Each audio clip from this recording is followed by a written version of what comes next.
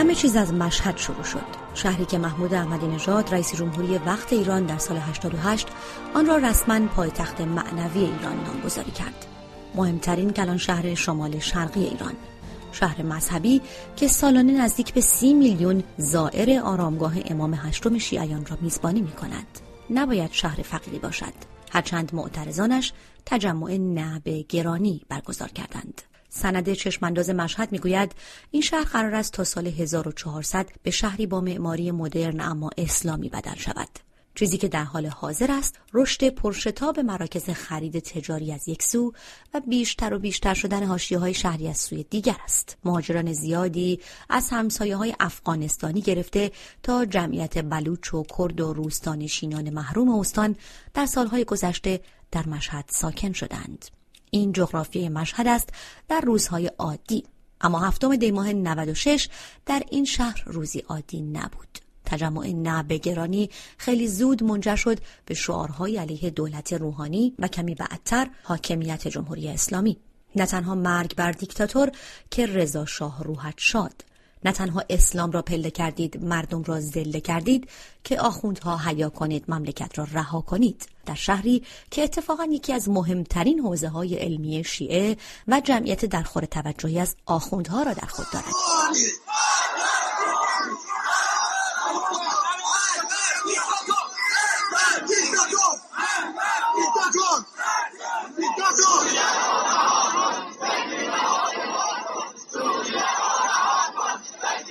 در سال 1314 مسجد معروف گوهرشاد مشهد شاهد سرکوب معترضان به تغییر پوشش مردم با حکم رضا شاه بود. تعداد زیادی از معترضان و تحصن کنندگان در این اعتراضها که بعدها به واقعه گوهرشاد معروف شد کشته شدند. تعداد دقیق کشته شدگان هرگز روشن نشد. حالا 82 سال بعد از آن اعتراضها و سرکوبی که به فرمان رضا شاه صورت گرفت، مسجد گوهرشاد مشهد بار دیگر شاهد شعارهای معترضان بود. این بار شعار رضا شاه روحت شاد، رضا شاه روحت شاد.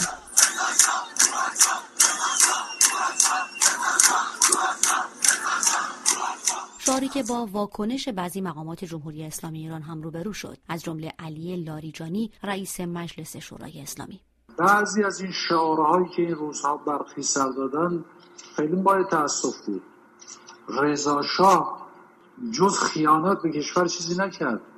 انگلیس‌ها او رو آوردن سر کار بعد از جنگ جهانی تا شد متفقین اومدن تهران، مثل توفاله او رو انداختنش به سمت آفریقای جنوبی. پسرش رو برداشتن آوردن.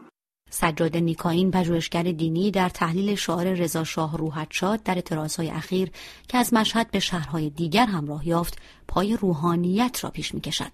الان مردم بعد از 40 سال حکومت روحانیان و صنف خاصی از روحانیان دقیقاً به این نتیجه رسیده، خاطره جمعی یا حافظه جمعی یا فکر یا خرد جمعی ایرانیان، که مشکلی که رضا شاه چندین دهه قبل از انقلاب ایران تشخیص داد، انقلاب سال 57، درست بود و اون روحانیت ستیزی و ضرورت کوتاه کردن دست روحانیت از عرصه عمومی و عرصه اجتماعی بود. به دلیل این سمپاتی که احساس میکنه فکر جمعی ایرانیان با تشخیص که رضا شاه داد و دست روحانیت رو کوتاه کرده از عرصه جامعه، به باور من ایرانیان این ستایشگرانه منتظر کسی هستند که همچون رضا شاه دست روحانیت رو از نه تنها از بام سیاست اونها رو به پایین بیاندازه، بلکه از عرصه اجتماع هم اونها رو بیرون کنه. چه مسائلی در پایتخت زعفران ایران دست به دست هم داده و نارضایتی شهروندان را رقم زده است.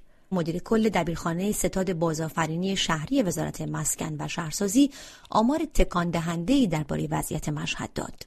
بر اساس این آمار 4000 هکتار سکونتگاه غیر رسمی در مشهد وجود دارد. مشهد 1,150,000 نفر جمعیت حاشیه نشین دارد، یعنی بیش از 34% از جغرافیای شهر حاشیه و 20% از جمعیت آن حاشیه نشین است. علی رنجیپور، روزنامه‌نگار حوزه اجتماعی که سالهای را هم در مشهد گذرانده، به یادمان می‌آورد که از هر 3 مشهدی 1 نفر حاشیه نشین است. مشهد یک شرایط خیلی ویژه و خاص داره بین همه شهرهای ایران. از نظر حاشیه‌نشینی رکورددار کشور هستش. تقریبا طبق آماری که هستش از هر 3 مشهدی یک نفر در حاشیه شهر زندگی می‌کنه. این نکته جالبیه چون آمار بافت فرسوده رو حساب نمی‌کنه. اگه ما تعداد جمعیت کسانی که در بافت فرسوده و حاشیه شهر هم زندگی میکنن، یعنی در شرایط ناامن و ناپایدار شب رو به صبح میرسونن، بخوایم حساب کنیم تقریبا نصف جمعیت مشهد بدمسکن هست، خانه و کاشانه درست حسابی ندارن. خب این بالاخره تبعات زیادی رو ایجاد میکنه، کما اینکه در گذشته هم ما میبینیم که مشهد در واقع خیلی از اوقات بحران‌های اجتماعی زودتر از جاهای دیگه در مشهد پیدا میشه، نشانه هاش دیده میشه. علاوه بر این مشهد شهر فقیری نیست، شهر پولداریه. در واقع هم آستان قدس اونجا به عنوان یک نهاد خیلی پولدار هست، هم بخش از صنعت ایران به واسطه همین آستان قدس و چیزهای دیگه در مشهد قرار داره. مشهد در گذشته هم صحنه اعتراضهای مردمی بوده. سال 1371 هم در اعتراضهایی که از کوی طلاب مشهد آغاز شد، شعارهای کمابیش مشابهی علیه حکومت ایران شنیده میشد. معترضان به چندین پایگاه نیروی انتظامی و بعضی بانک‌ها و مؤسسات تجاری حمله کردند. خشم زاغ نشینان محروم با کشته شدن 2 دانش آموز در درگیری‌ها شدت گرفت. چند صد نفر دستگیر و چند مأمور پلیس هم کشته شدند. اعتراضهای 25 سال پیش در مشهد هم فصل مشترکی با اعتراضهای این روزها دارد: فقر و حاشیه‌نشینی. وضعیتی که آقای رنجی‌پور آن را در تضاد با ثروت موجود در شهر می‌بیند. ما عملاً میتونیم بگیم که یک وضعیت دوگانه پیچیده‌ای رو در مشهد داریم. ما از یک طرف می‌بینیم که بیشترین حجم ساخت و ساز شهری، در واقع لوکس‌ترین ساختمون‌ها، بهترین برج‌ها، بهترین معمارهای جهان اومدن و توی مشهد در واقع شروع کردن به طراحی برج‌ها و تأسیسات مهم شهری. اما از اون طرف می‌بینیم که مردم در شرایط بسیار سختی زندگی می‌کنن. صحبت میشه از تراکم جمعیتی 500 نفر در حقیقت که در حالی که در واقع در تهران، در جنوب شهر تهران بیشتر از 300 نفر تراکم میشه. تو این وضعیت خاص باعث میشه که به هر حال مشهد آبستن بحران‌ها و حوادث زیادی باشه. آستان قدس رضوی یا همان تولیت حرم و موقوفات امام هشتم شیعیان به گفته مسئولان آن بزرگترین نهاد موقوفاتی جهان اسلام است. نهادی که درآمد و فعالیت‌های اقتصادی عظیمی دارد، اما با اتکا به نامه‌ای از آیت الله خمینی هرگز مالیات و حتی توضیحی درباره وضعیت اقتصادی خود نداده. بیش از 13,000 هکتار از مساحت 31,000 هکتاری شهر مشهد، یعنی بیشتر از 43% از کل مساحت شهر، جزو موقوفات آستان قدس رضوی است. دارایی‌های این نهاد البته تنها به مشهد و خراسان محدود نمی‌شود و در سراسر ایران گسترده است. شاید این یکی از دلایلی است که آن را به کنایه امپراتوری آستان خواندند. امپراتوری که البته ریاست آن با ابراهیم رئیسی رقیب انتخاباتی حسن روحانی و منتخب رهبر ایران است. علی رنجی‌پور: تقریبا پایگاه اپوزیسیون دولت، در واقع رقیبان دولت مستقر در ایران توی مشهد هستن. به هر حال نشانه‌هایی هستش که جرقه این تجمعات با تحریک اینها در واقع زده شده، اما به هر حال آمادگی زیادی در شهر وجود داره. بخشی از جریان در واقع بحران بانکی کشور و اینها هم که وابستگی در واقع سیستماتیک دارن به نهاد در واقع مخالف دولت توی مشهد فعال هستن. ما می‌بینیم تو سر بحران سپرده‌گذاران هم تجمع‌هایی برگزار شد. به هر حال بخشی از مردم مشهد هم جزو مالباختگان بودن. به هر حال زمینه وجود، زمینه اعتراض اجتماعی در تمام ایران هست، در مشهد بیشتر. زمزمه‌هایی که این روزنامه‌نگار با آن اشاره می‌کند از ماه‌ها پیش نه تنها در مشهد که در شهرهای دیگر ایران هم شنیده می‌شد. از هشداری که محمود احمدی نژاد رئیس جمهوری پیشین ایران در بوشهر داده بود: اصرار دارد که صدایی از مردم در نیاد، کسی التفات نکند، به دروغ میگن میخوان با فساد مبارزه کنند، در حالی که عزیزان من اگر بنا باشد با فساد مبارزه بشود نباید اول با خود اینها مبارزه بشود. چقدر نوحه‌ای که میثم مطیعی مداح مخالف دولت درباره فقر و گرانی و فتنه خواند. فتنه یعنی شکاف فقر و غنا، دل ندادن به شکوه فقرا، حب جاه و مقام و مال و منال، دست تاراج سوی بیت المال. دشمنان هم هنوز در کارن، هر طرف بذر فتنه میکارن. این صدای یک شهروند ساکن مشهد است که از مشکلات اقتصادی مردم به رادیو فردا میگوید. من نظر کاری، از نظر زندگی، گرونی‌ها، سختی‌ها زیاده. الان مردم با سیلی صورت خودشون رو سرخ نگه داشتن. اگرنه که اوضاع خیلی خرابه از نظر کاری و از نظر اقتصادی. بازار هم که دیگه آزاده دیگه. هر کسی به نرخ خودش کار میکنه. نظام که نرخ مصوبی نداره توی چیزی. نظارتی هم نمیکنه. اگه نظارتی هم بکنه با پول خنثی میشه. او از فشار اقتصادی بر گروه‌های فرودست جامعه میگوید. دیگه میگم وضعیت معیشتی کل مردم، یعنی کل ایران یک جمله. دیگه نظر دولت ما مشکل داره، اگه نه چیزی نیستش.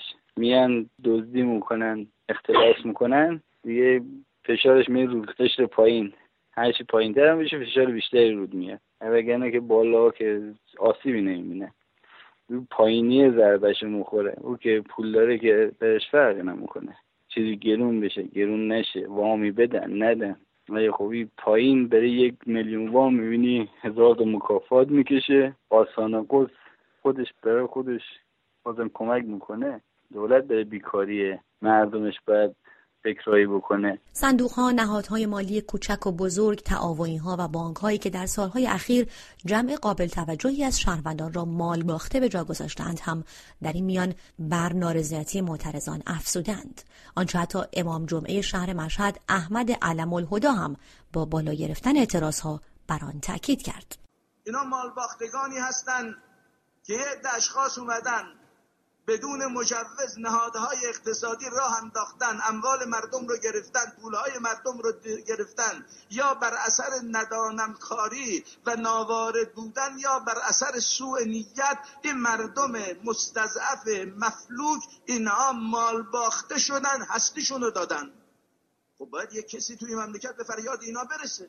مشهد علاوه بر فقر و حاشیه‌نشینی اما هر از گاهی با خبرهای درباره اعمال محدودیت‌های بیشتر در زمینه آزادی‌های اجتماعی هم در مرکز توجه‌ها قرار می‌گیرد. خبرهایی مثل لغو برگزاری کنسرت‌های موسیقی مجاز شناخته شده از نظر وزارت ارشاد جمهوری اسلامی که با وجود داشتن مجوز با مخالفت امام جمعه شهر اجازه برگزاری در مشهد پیدا نمی‌کنند. آقای علم الهدا در پاسخ جوانان مشهدی که خواستار برگزاری کنسرت‌های مجاز در شهرشان هستند گفته است اگر کنسرت می‌خواهید از مشهد بروید. شاید همه اینها در کنار هم جرقه اعتراض در مشهد را روشن کرد. جرقه‌ای که خیلی زود به کرمانشاه و از آنجا به بیش از 100 شهر ایران سرایت کرد.